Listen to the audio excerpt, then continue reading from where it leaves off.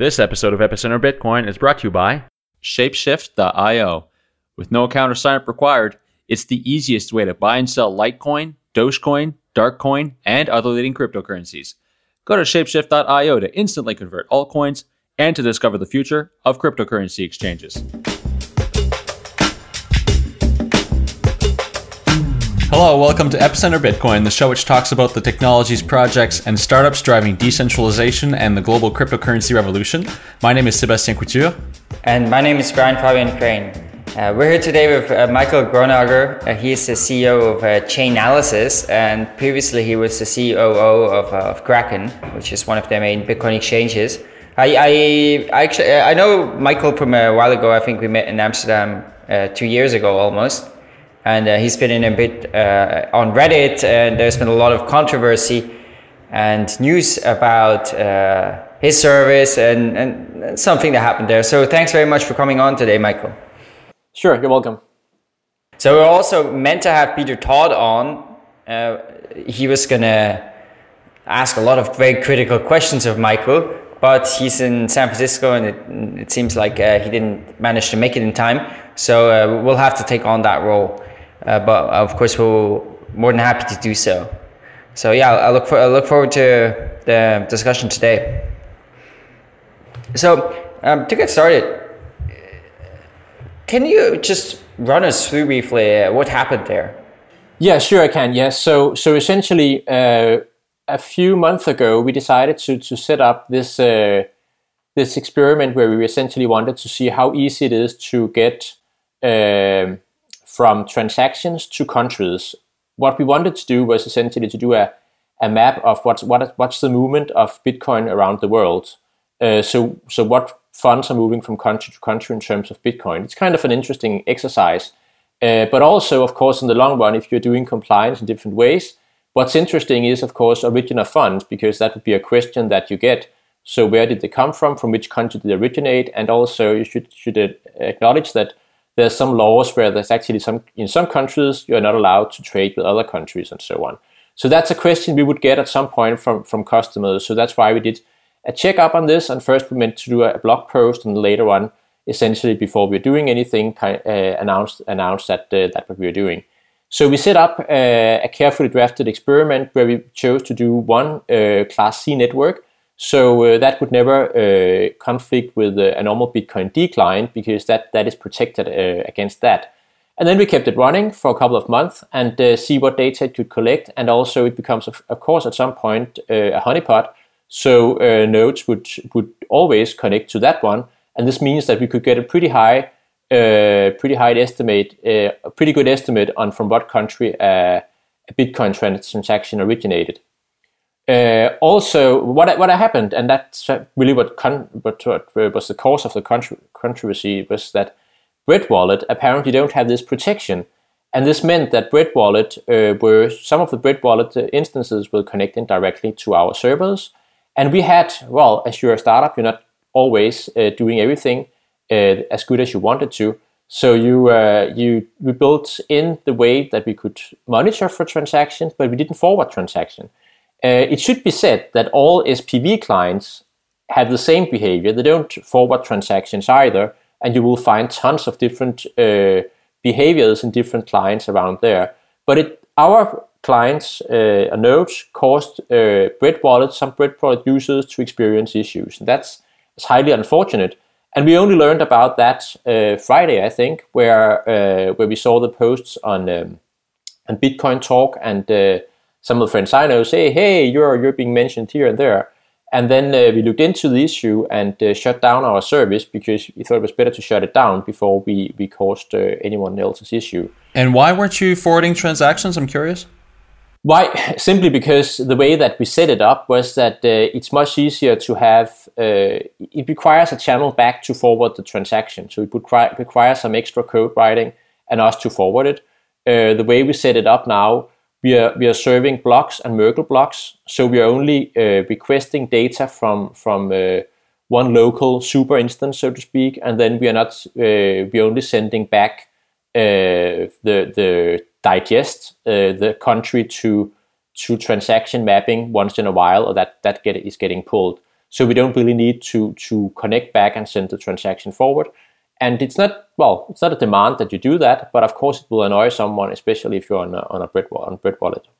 So, the main sort of meat, I think, of today's discussion is also going to be kind of looking beyond when we think about what does that mean when you have this transaction monitoring. I mean, you were talking about, for example, enforcing capital controls, which is obviously going to be something governments want, and is obviously something and many people in the Bitcoin space are very much opposed to, because the very idea of Bitcoin for them and for many people is that it liberates one from that, right? So I think there's an interesting discussion there of very different views of what Bitcoin should do. Yeah. Just coming back to what happens here, I'm curious how you found out about the sort of controversy that was happening on Bitcoin Talk Forum and on Reddit, and how you responded to it. Yeah, so I think I got a text. No, I got a message on Skype Monday morning at some point where I was sitting and reading emails, and someone sent me a link to the discussion there on Bitcoin Talk, and then I went in there, discussed it with my CTO, and then we essentially tried to find out what's actually heads and tails in this. What is ups and downs? Is it what are we being accused for, and what is actually the problems here? First of all, it was not clear whether it was causing real issues for the Bitcoin network or not, so we needed to do some problem analysis before we started to give back any feedback.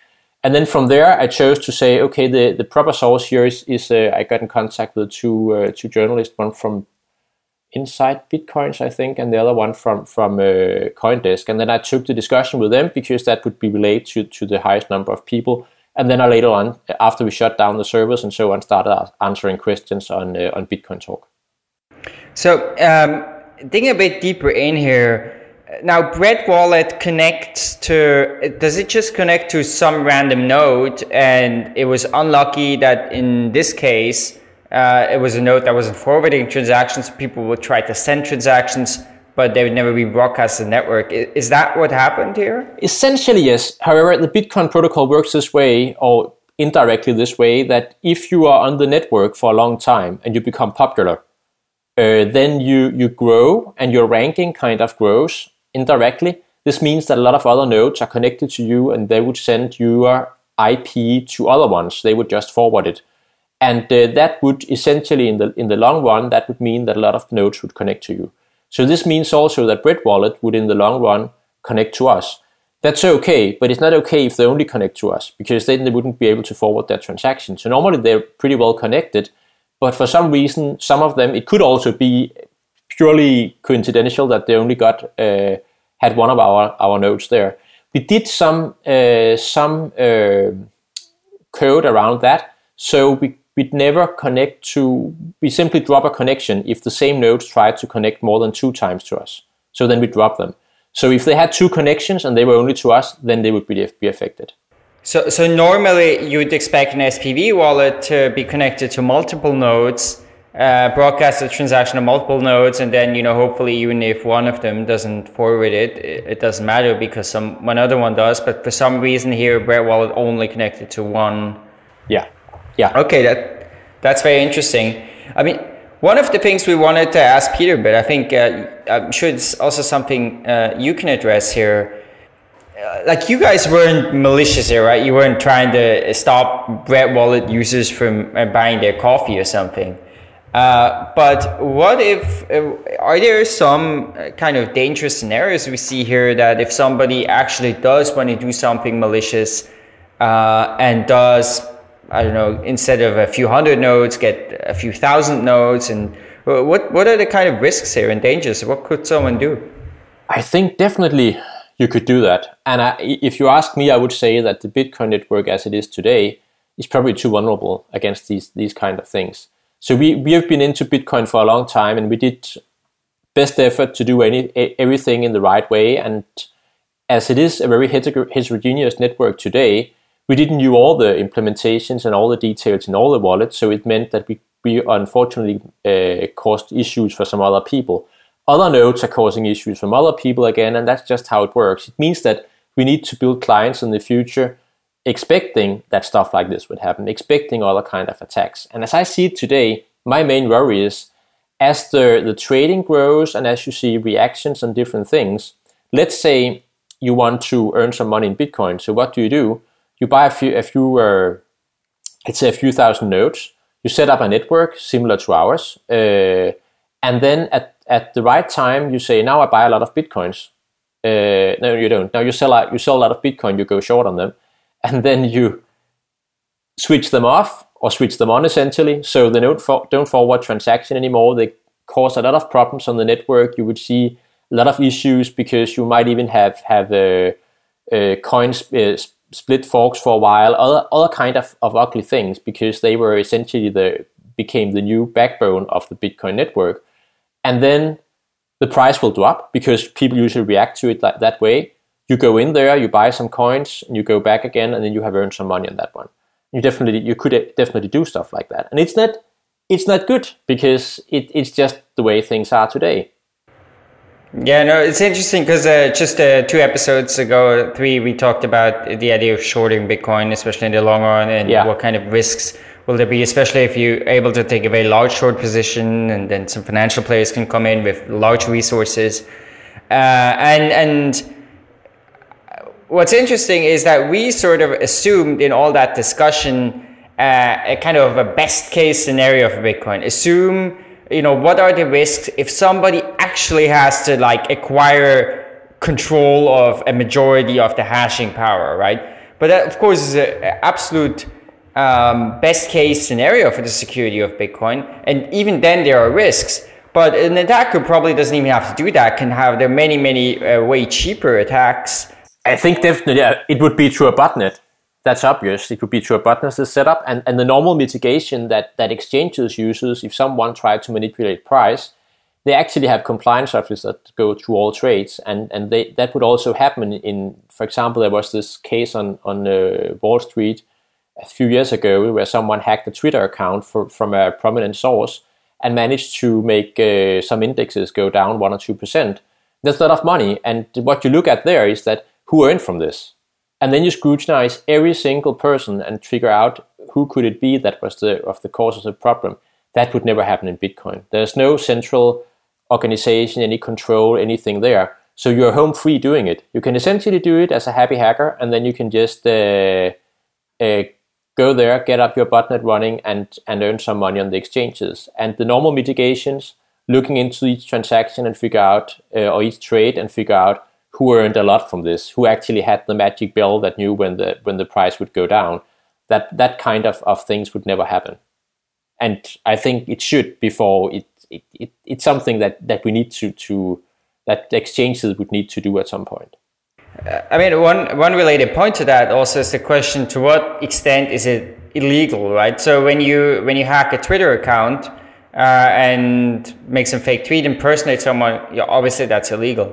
But when you hire a lot of nodes and don't forward transactions and stuff, well, that may be against the sort of expected behavior of Bitcoin, and maybe against what people want to do, maybe against some sort of standards, but it's hardly illegal, or probably not. I mean, it's hard to know, but it should be very possible there to do attacks that are perfectly legal. So you can't even, I think even if you identify the people, there may be no recourse you can take. I think the only recourse you can take is if they do it for price manipulation is illegal, and it's illegal in almost all jurisdictions. So as long as you can pinpoint that and clearly make the case that this person deliberately tried to do price manipulation and he earned like $1 million on that one, then you can definitely take legal actions on that part. If someone is doing whatever experiment, doing even just trying to just for the fun of it, because they like Litecoin better than Bitcoin, try to do a DDoS attack on the Bitcoin network, you couldn't do anything about it. Not as I see it. It would be impossible to run that case in a legal way. Now, but you talk about price manipulation, but I mean, price manipulation on what? On regulated assets? I mean, I don't think Bitcoin falls into the category of something that would fall under price manipulation. You might be right. Yeah.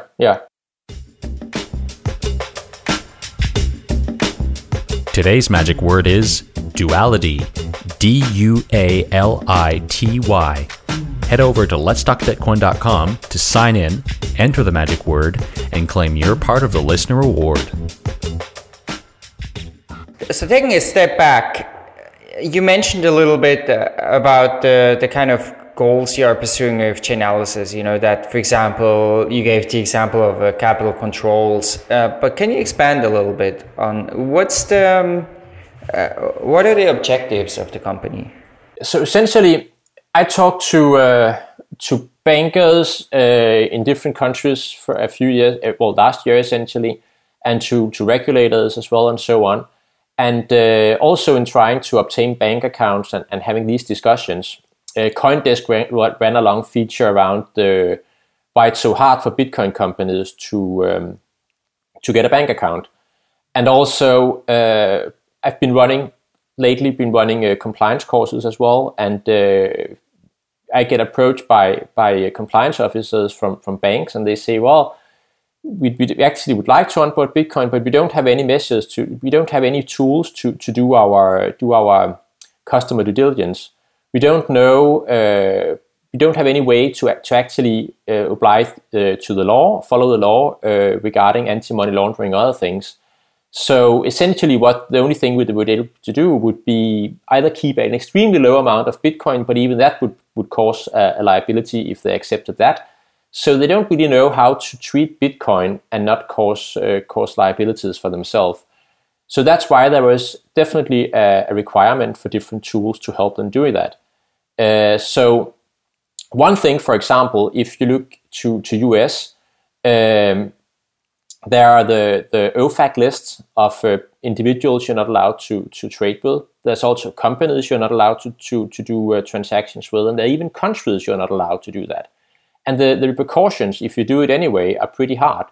And this means that if you, for example, accepted a Bitcoin transaction from, say, North Korea or Afghanistan or wherever, one of the countries on that list, and that was used for some kind of terror attack, you're pretty certain that you would probably go to jail for doing so, unless you could state a story where you could say, I actually did my best to check that was not the case. And then the question is, how do we establish what is the best? And the best is the best by industry standards. And early on, when we had discussions with regulators in US, there was a lot of people, developers, all the core developers and so on, claimed, well, we shouldn't be regulated as hard as cash because Bitcoins are actually traceable. They're much more traceable than cash. And that was the expectation from regulators from early on. I also talked to Nadia from CSFF in Luxembourg, the regulator there, and she also heard the same story and approached me last year and say, hey, but you always claimed that Bitcoins were much easier to trace than cash. I heard that from all people. So this also means that we need some tools. We actually need to be able to utilize this feature of Bitcoin if we are not to regulate them as cash.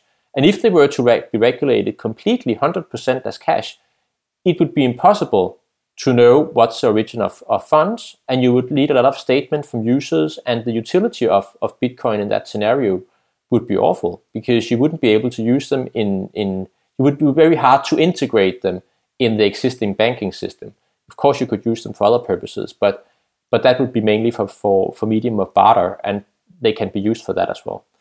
You raised another question just before around would you still, well, if you have this kind of knowledge around the origin of funds and other things, would you suddenly be locked out? Some people couldn't use certain exchanges, or you could state that if you used a Tumblr, couldn't you use an exchange or whatever. Whatever you use in Bitcoin, I don't see that you can still trade Bitcoins with everyone in the Bitcoin environment. But if you want to go to fiat land, and if you actually want to go to one of the exit and entry points of Bitcoin, then they are under a lot of regulations. They have to follow a lot of rules. And if you don't want to accept that they have to follow these rules, you're essentially just asking them to take your risk. Just saying, well, I don't care. I just expect you to run that risk. and don't check anything on me because I don't want you to do that. And they will just end up in jail at some point because at some point some money launderer guy would actually end up there and they would get a case against them. And I don't want that. Yeah, I don't think that you're only concerned when you're interacting with fiat. I mean, you could also be concerned when interacting in the Bitcoin payment system itself. And so the question that we had for you is like, does this sort of labeling of clean and dirty coins threaten the fungibility of Bitcoin, where we now have a situation where some coins are coins non grata and are not accepted by major exchanges or perhaps even merchants? Yeah, so what I see is that at least in our view, in our way of implementing solutions for compliance solutions, we don't like the idea at all of red lists, black lists, white lists of coins. We see, and that's how compliance works, you need to look at the story around a transaction. So I have this favorite example. Let's say you go into a bank and you have $1 million with you. You're a new customer, they've never seen you before, and you say, I just want to deposit these $1 million in cash. They'll probably say, no, we can't do that. Or if they do, they would definitely file a suspicious activity report on you, and because they would feel that we don't know the origin of funds. It's not clear in any way that this guy should pop up with $1 million.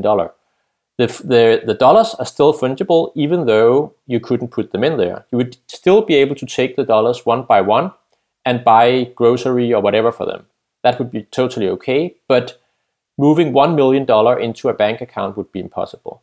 The other scenario would be that you have been, you're the head of Red Cross, you're doing a collection in your community, and you're getting a lot of, you're out in the streets and getting a lot of money as donations. Your bank knows that. He knows your history. You come in with $1 million again. Then you could still put the $1 million in there. So it's not the dollars and the coins in Bitcoin land that became tainted.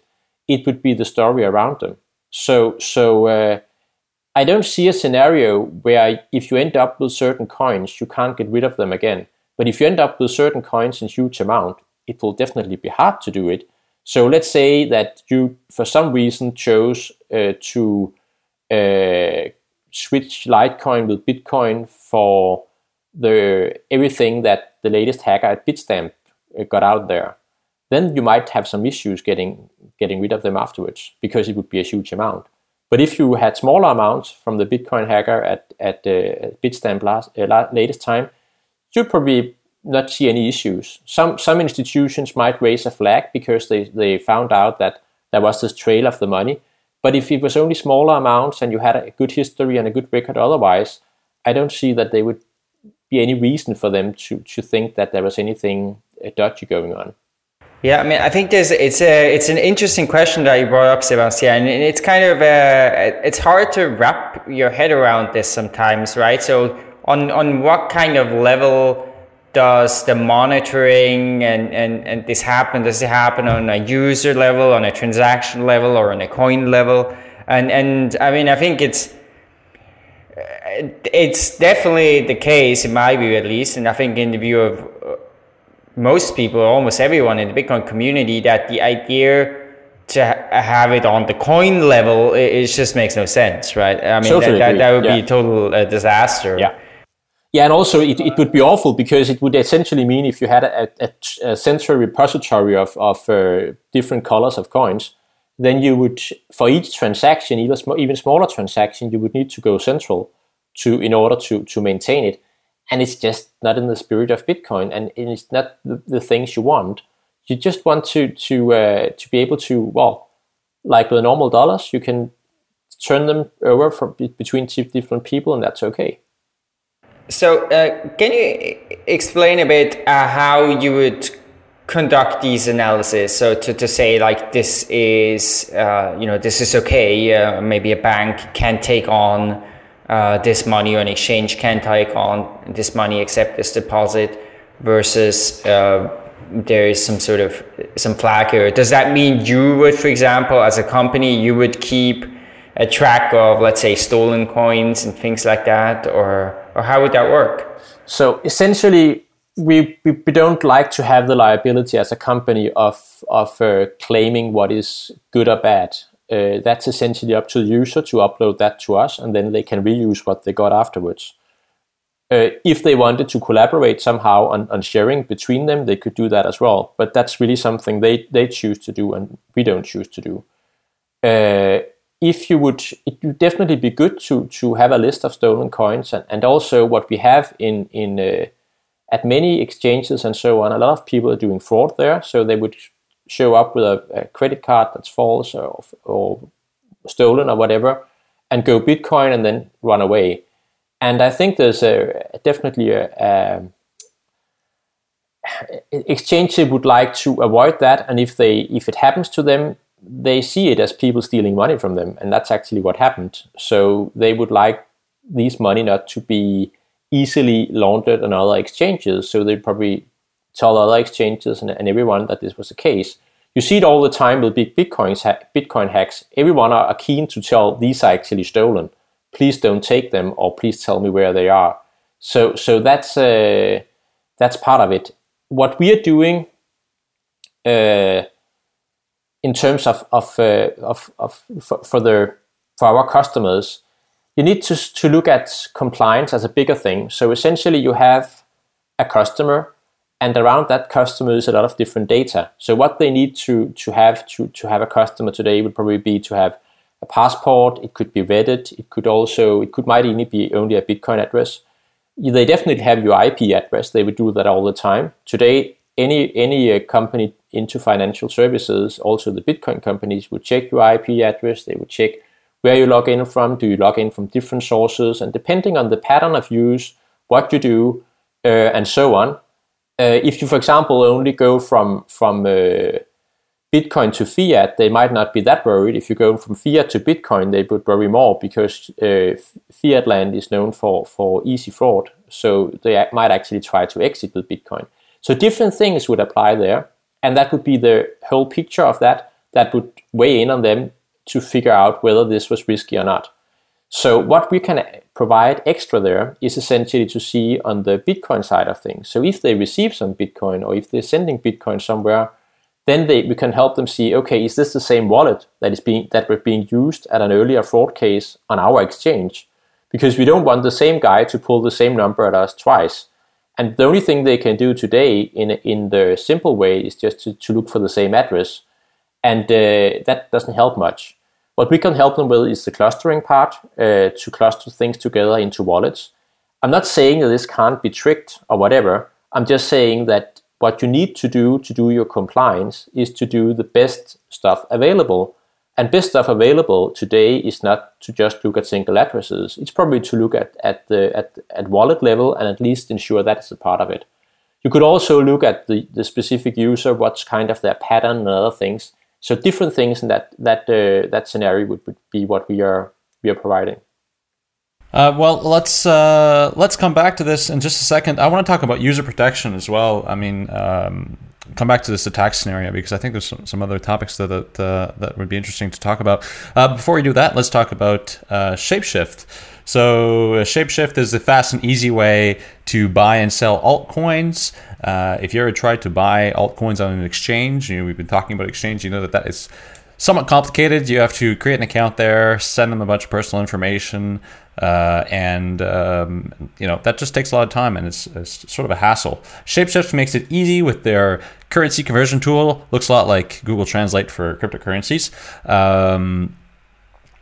So basically, you go to shapeshift.io, you choose the currency you want to deposit, and you choose the currency you want to deposit to. If you have a look here, for those of you watching on YouTube, you'll see that they support about 24 different currencies, including Dogecoin, Feathercoin, Newbits, Potcoin, if you're into that, Ripple, and recently Unobtainium.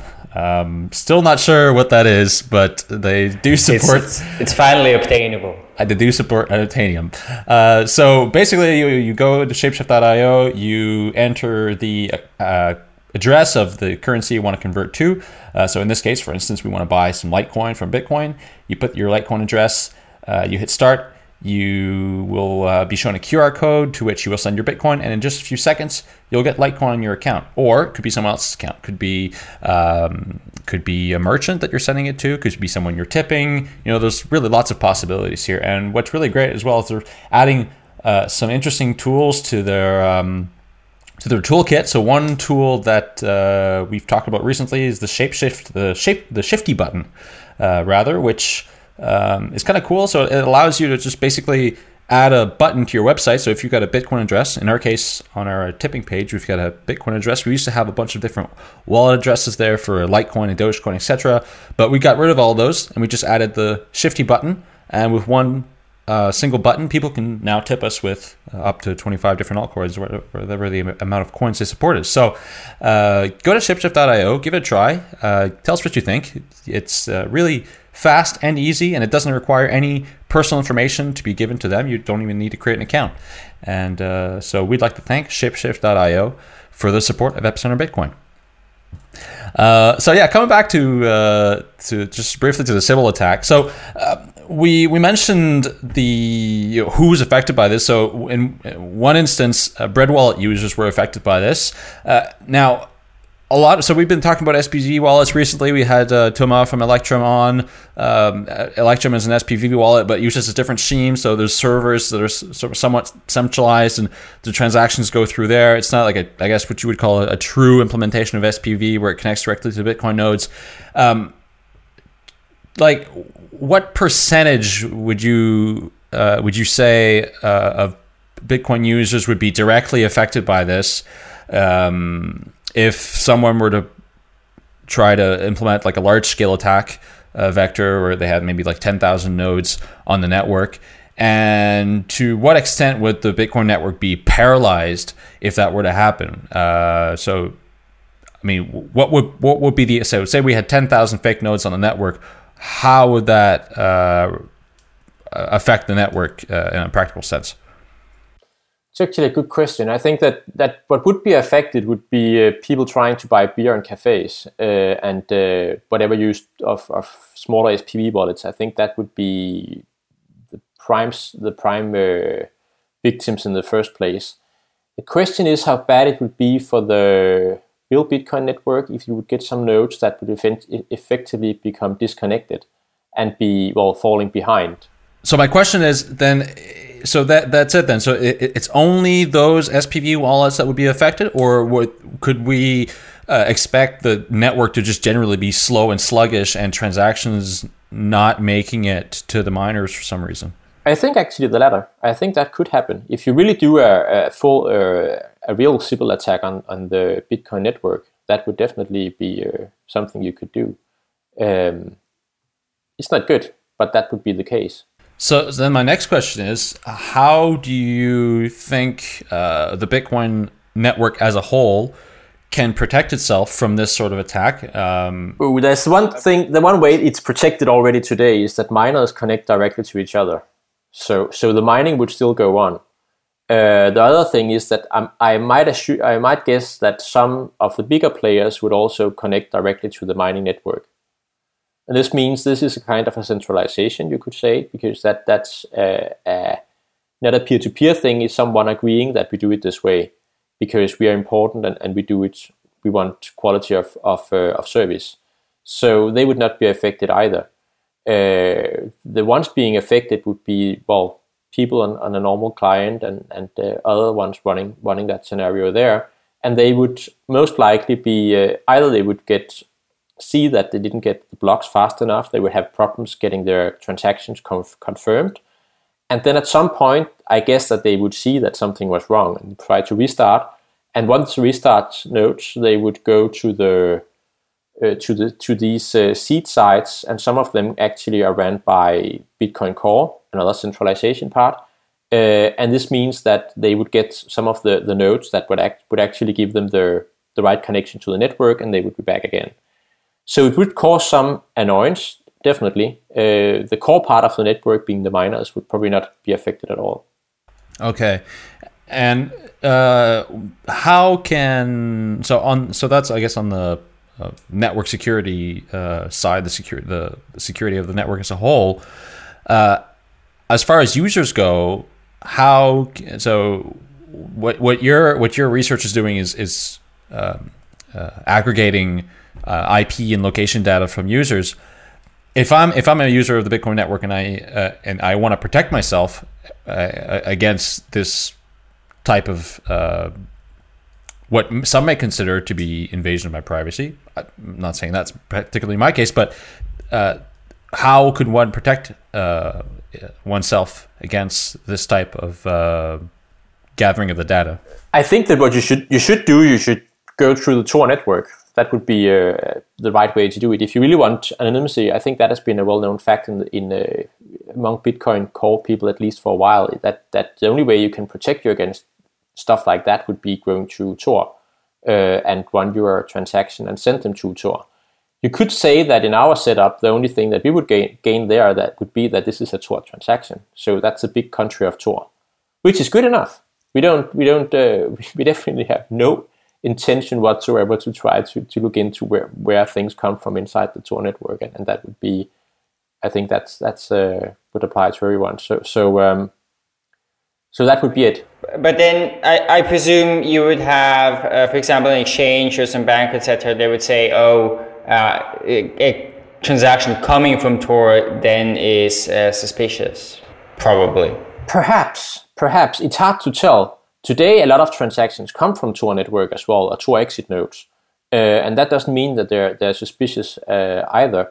But you could say that if they see that this is from the Tor network, again, it all adds up to the entire entire picture of this customer and this specific transaction. So it's not just either or. So if you have one customer that only sent you money as a bank through Tor, you would probably say, I need to ensure that this guy is actually who he claims he is before you accepted that in the long run. Because you would feel that I don't have this extra kind of info telling me that he is telling the truth. So you would probably say, okay, is he really the guy who he thinks he is? So you look at an extra time as his passport, you might call him and say, hey, it's you. We just saw you send everything through Tor. It's perfectly okay with us, but well, we just want to know that you're there. You pick up the phone when we call you. And they say, yeah, it's me. I just like privacy. You say, okay, cool. I think that would be the normal scenario around that. Yeah, but some may consider that to be some sort of an intrusion and some sort of mass surveillance of what people do. So the other side of that, and what I think sort of the spirit of Bitcoin is that we don't have to have that sort of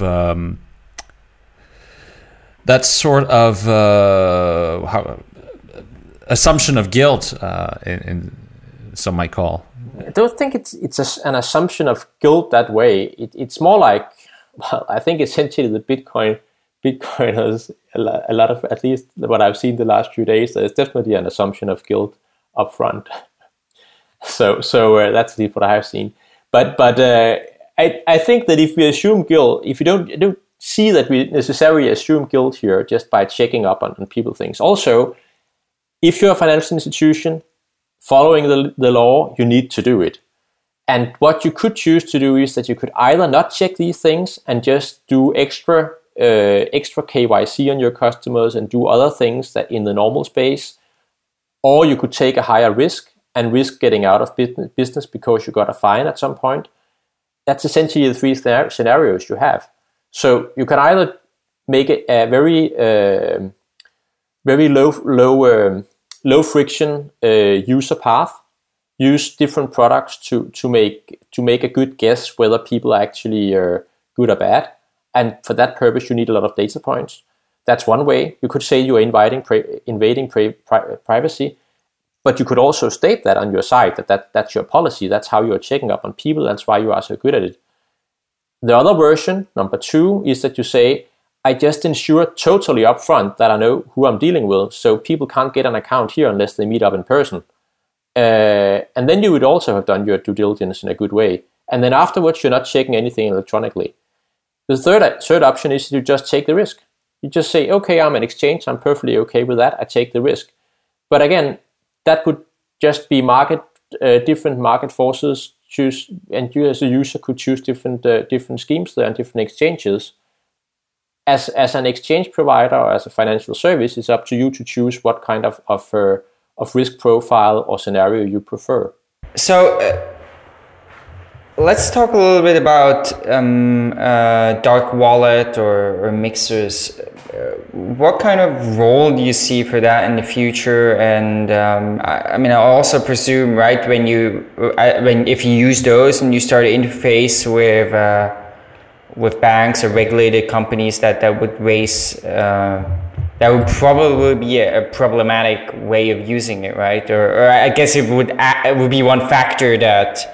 Yeah, I could give a two-penny advice, and that would probably be that use your mixer against the already legal services that you need to interact with, and try to use something that looks more okay if you're interacting with banks. That would probably be the best way. So if you're dealing with, if you want to buy something on Silk Road, it's not there anymore, but if you want to do stuff like that, then it would be through a mixer, or so you didn't get your kind of history to taint it. Still, you would be able to see you use the mixer, I think. But again, I would go for that scenario. Otherwise, I say, what would be the role of mixers? Well, you could say that they're still there. The problem is that you are definitely trying to obfuscate something, and depending on the policy of a financial institution, they can choose to say there's a good reason for that, or they could say that we don't see a good reason for that, so that's why we think it's suspicious that you're trying to obfuscate what you're doing, and then we choose to do something about it, whatever that can be. It's hard to say what will be the specific choices there. So, what's your personal view on this? Do you think mixers and dark wallet and those kind of projects are a good thing for Bitcoin, or do you think it would be more desirable if those didn't exist because it would make it easier maybe to get acceptance from any integration in existing financial services?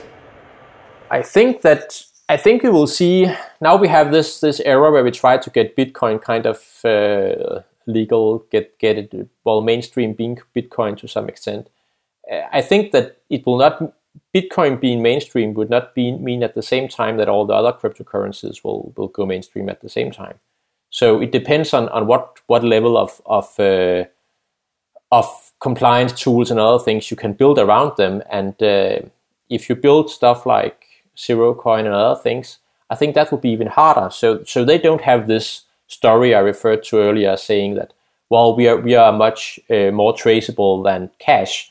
No, they're really cash. You can't trace them at all. This means that you need a lot more in the banking sector. You would need a lot more due diligence around customer onboarding customers and so on. That would probably hinder the acceptance of stuff like that. I have to say it's a really interesting perspective, and it's a perspective that I don't think I've heard before. Right, to think of these services, right, like mixers or these anonymity services. If you think of those from the perspective of the banks or of those sort of, let's call them regulated entities that bridge between fiat and Bitcoin. They just create additional work, right? Because they make the compliance harder, and then that's very interesting, right? So, of course, my thinking on this has often been it's really important that people can stay very anonymous, because to the extent that, let's say, law enforcement or other entities are able to, for example, de-anonymize all Bitcoin users, or like Bitcoin users to a large extent, most Bitcoin users, it's a threat on a few levels, right? Like you can, if you don't like Bitcoin, if a company wants to ban Bitcoin, it can go against Bitcoin users directly, and it can make Bitcoin less attractive because potentially, huge privacy risks. Yeah, I should add that I definitely would see that as a nightmare scenario if you tried to de-anonymize all Bitcoin users and all their transactions. For example, there was a leak earlier this year. There was one last year from Mt. Gox, and there was another leak just recently where someone leaked the user database. And if you take these leaks and put them together, you have the entire transaction history for all the users that were ever signed up on Gox. that's kind of a leak that says something about privacy. If you go in there, you can find all transactions. You need a bit of work to do it, but you can do it. And that's bad. And that's kind of that would be a horror scenario. So imagine that you could do that with Bitcoin, that it would be possible. So not only would it be done by some weird government agencies, it would also happen by that someone else would do it, and suddenly it would be just out in the open, and it would not. The value of Bitcoin would disappear because, well, if anyone could see what everyone was buying, I think that's perhaps one of the issues with Ripple, that as soon as you transact with one guy once, then you can see what he's buying all the time. That's one of the issues, and you don't want that to happen with Bitcoin. You essentially want to see that, well, don't mind, you can see everything what's happening on the network on a statistical level, but you don't like to, well, share every single purchase that you made. But do you think this is a plausible scenario, or is that a danger you worry about? I don't think that we will have. No, I don't think so. I think it's too hard. Still, again, if you're trying to do the de-anonymization through IP addresses, it's hard to get a complete coverage of things anyway. You could probably pinpoint down to some level. But then again, you would have run into other problems. You would see that people use different IP addresses. They are different in many ways. So just example that you have IP addresses for different, using a mobile phone, then you would change IP address all the time. So you would have these kind of scenarios, and that just, it's not that easy. Again, we have Tor, so if you really need to be private, then you would use that as well. And if it will be a war on tech. So if you have more tools of that degree, people probably start to use Tor more often, I think. But I think perhaps Tor would have the same issue. You could probably de-anonymize that as well if you really made a huge effort and run simple attacks there. We don't like that either. It's I don't see any point in doing so. Well, I think so. We get into some sort of a scenario where people that have the technical ability to use Tor and to use anonymizers would have relatively good anonymity and privacy, and people that don't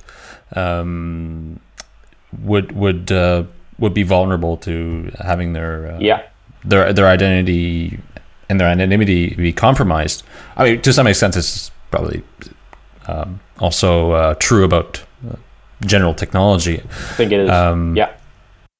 So, can you talk a little bit about where you see Bitcoin going? What kind of role do you see Bitcoin taking in a few years from now? How will this be integrated into existing systems, or used on the side, or like, what's your vision for Bitcoin? So essentially, as I see it, is that initially, when I saw Bitcoin first time, I saw that this is just awesome, because what you have here is online cash. And I've never been a huge fan of paying through watching different kind of commercial or ads on the internet. So I essentially always prefer to, pay for services in smaller transactions and whatever way you need to do it. So I think that there's definitely a case in the future. We need some different developments, completely separate from what we're doing on micropayments and other things. But I think we will use Bitcoin as cash online. That will open up for the entire third world to be able to trade with us. All the unbanks suddenly will be able to be included in our economy. And that's kind of a revolution as I see it. So just that part is a revolution by itself. When we are there, then we are moving into the completely speculative scene. And before getting there, I think we need to have Bitcoin mainstream. So it means that, your bank, everyone would just accept that Bitcoin is another medium of exchange, something you can use to pay with, and that's perfectly okay. That would include a lot of other players in our economy, and that would be awesome. So if you go from there and ahead, then you can only speculate, but some people would speculate that we will see an era where, we only have cryptocurrencies. It would be no point in keeping fiat currencies around. That might be the case. And that would be, I think probably be cool, but it's just too far in the future, so I can't really dream that far. I think that first step, as I see it, and the first goal is that if we have a technology at hand here by which we can include the unbanks, we can include the third world, they can become part of our economy, and we can also, as individual, we can have an app store on the entire internet where we can choose to buy for smaller services and get rid of all these strange subscriptions you need to do here and there, and just use Bitcoin instead. Cool. I mean, I agree, but I also think that it's important that we try to, as much as possible, protect ourselves against the sort of things that the financial system has been accused of in recent years, and that we try to make sure that whatever happens in the future with Bitcoin or any other cryptocurrency is in the interest of just the people in general, right? I mean, I totally agree. I think one of the worst scenario, the really bad scenario we had in banking. Whatever you can say about banking, they can earn as much as they want and they can do whatever they want. But I think what we had, the worst nightmare scenario we had the last few years, had been too big to fail. So it's not really bad that a bank does a lot of illegal things and in the end they go to jail and they go bankrupt. So that's how the system should work. It's not a big deal. I wouldn't even get offended in any way by them doing it. They probably do it. But the bad thing is that if they do a lot of bad things and you get a scandal like HSBC that's been participating in money laundering on the level of several billion euros, and at the same time you end up saying, well, they're too big to fail. You can't put them in jail. They'll get a fine. And that's it. It's not okay. That's bad. We don't want that to happen in Bitcoin. And we don't want a future like that. So I totally agree there. So with this whole, I guess you'd probably call it some sort of a fiasco, but with this whole ordeal that you've been through these last couple of days, I was reading through the Bitcoin Talk forum and we following on Reddit. Whatever you learned from this experience, from being sort of, I guess, a target of the Bitcoin community. So I think there's two things. I think the main outcome, what we learned from is that if you want to do surveillance, you should probably do it even in more stealth mode. Still, I think that was not really our purpose on things. What we wanted to do was to build this transaction, the block around transfer of fund between countries. And I think we shaped our experiment pretty well. Unfortunately, some users got hit on Bread Wallet, and that was bad. What we perhaps also should do is to say that this is a legitimate use. There is a use case in what we're doing there. So perhaps we should advertise it. I suggested that on one of the Bitcoin Talk posts, that you could, for example, just state out frankly in the link that this is you're running the statistics, that's why we are here, and then you could be able to see that in some of the messages you post, that this is the kind of node you are connecting to now. That's one of the discussion points, takeaway points from that. Beside from that, I think we expected all the time when we went from doing normal coding stuff and went into the compliance thing of Bitcoin, we definitely expected to have discussions on whether that was a good idea for Bitcoin or not. Whether that was the way Bitcoin should move. Is it an idea? Is it totally wrong? Or what we are doing unethical to do to help financial services being able to administer the risk in dealing with Bitcoin? Is that wrong? Should we completely keep it pure crypto land or whatever? I think that kind of discussion will be ongoing and it will for a long time, and we'll probably also get some bashing for that part. So I think you said something quite interesting there, and what I'd like to add is, so there's sort of an expectation of transparency in the ecosystem, and an expectation of I know the word in French, but like showing your hands. I mean, yeah. I'm not sure what I'm trying to say there. Oh, I know what you mean. Yeah, so showing your cards, right? Yeah. And perhaps one thing that one may want to consider doing when doing analysis like this on the blockchain or any sort of large-scale operation is to put it out there beforehand. That's right. Go on the forums and say, like, we're going to do this. Totally, by the way, if you're trying to protect yourself against some sort of an attack, you can block these IP addresses rather than letting people like talk about it for 4 or 5 days and then finding out that your IP addresses belong to your company and then finally coming out and saying, yeah, this is us.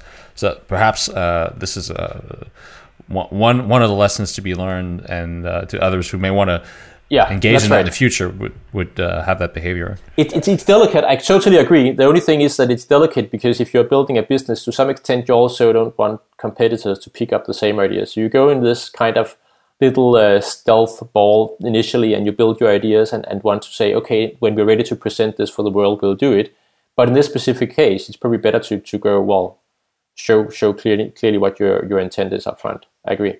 But I think, this discussion has been very interesting, and I think it is very interesting if we look at, for example, there was the response of Mycelium on Reddit, and, they talked about how they are building all these tools that, are meant to really make Bitcoin more anonymous by default. So, for example, they say CoinJoin will be implemented by default in the future. I think they want to go through Tor, I guess also by default or something like that. And that's interesting, and I think so. On the one hand, we have these tools being built that will make this much more anonymous, much harder. And then I think I can totally see why, and I see a lot of value in that, and I can understand that. And I think any one of us, since the Snowden cases, it's just it's become extremely abundantly clear that surveillance is a huge problem. And it's a huge threat, I think, to liberty and all. And then at the same time, companies like what you are doing, that's just there's just not going to be any way to integrate Bitcoin into the financial system or to have any kind of mass use of cryptocurrencies without that thing either. So and I think there's this sort of both. Or both are inevitable, both are part of what Bitcoin and cryptocurrencies are, and I don't think either is going away. I agree. It's definitely it's we will have to fight that dualism a long time from now, because we don't want the scenario of surveillance, and also we can't fight surveillance with regulation. It doesn't work that way. You need to fight it by some other means. You need to ensure that you protect yourself against surveillance. It's pretty hard to do that. But, and again, as you say, it will only be the savvy ones that can protect themselves against surveillance, and then they might end up become the ones that people question what their intentions are sometimes. So it's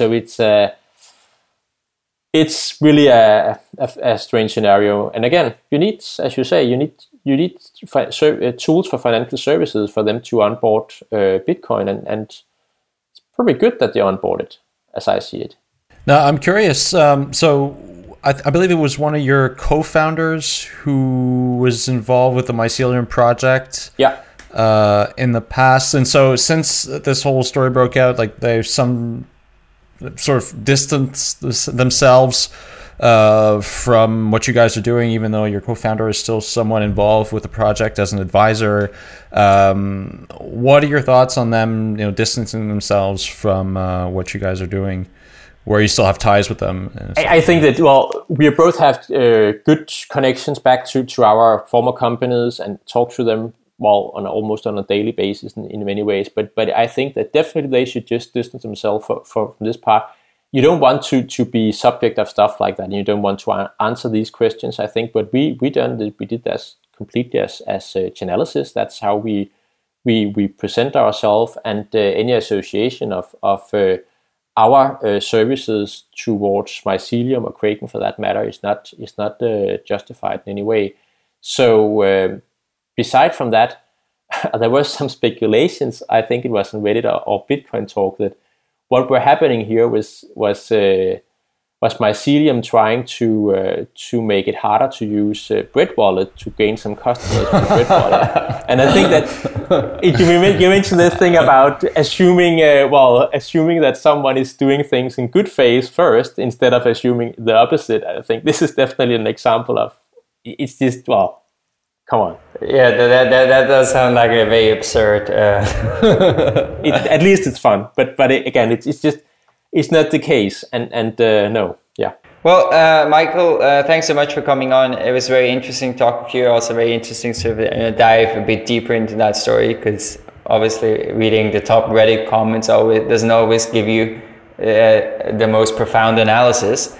And I think it's a very interesting topic we had a chance to cover here. I mean, I think as we mentioned, this duality between the need for privacy, the desire for privacy and anonymity is just so integral and so much part of Bitcoin. And then this need and desire to get integrated and acceptance and Bitcoin use in financial services is just as much part of Bitcoin, and it's just as much part of the vision. And I think it's thanks so much for that discussion. I thought it was very interesting and very enjoyable. Definitely, likewise. Thanks for inviting me. Yes, thank you very much. And thank you for coming on such short notice. Sure. Yeah, and to the listeners, thanks very much for listening. You can follow us on Twitter at EpicenterBTC, and you can also leave us a tip if you want to. And that's with any of your Unobtainium, Litecoin, or God knows, or Potcoin. And you can do that at epicenterbitcoin.com/tips. Yeah, send us your Potcoins. Yeah, thanks so much, and we'll be back next week.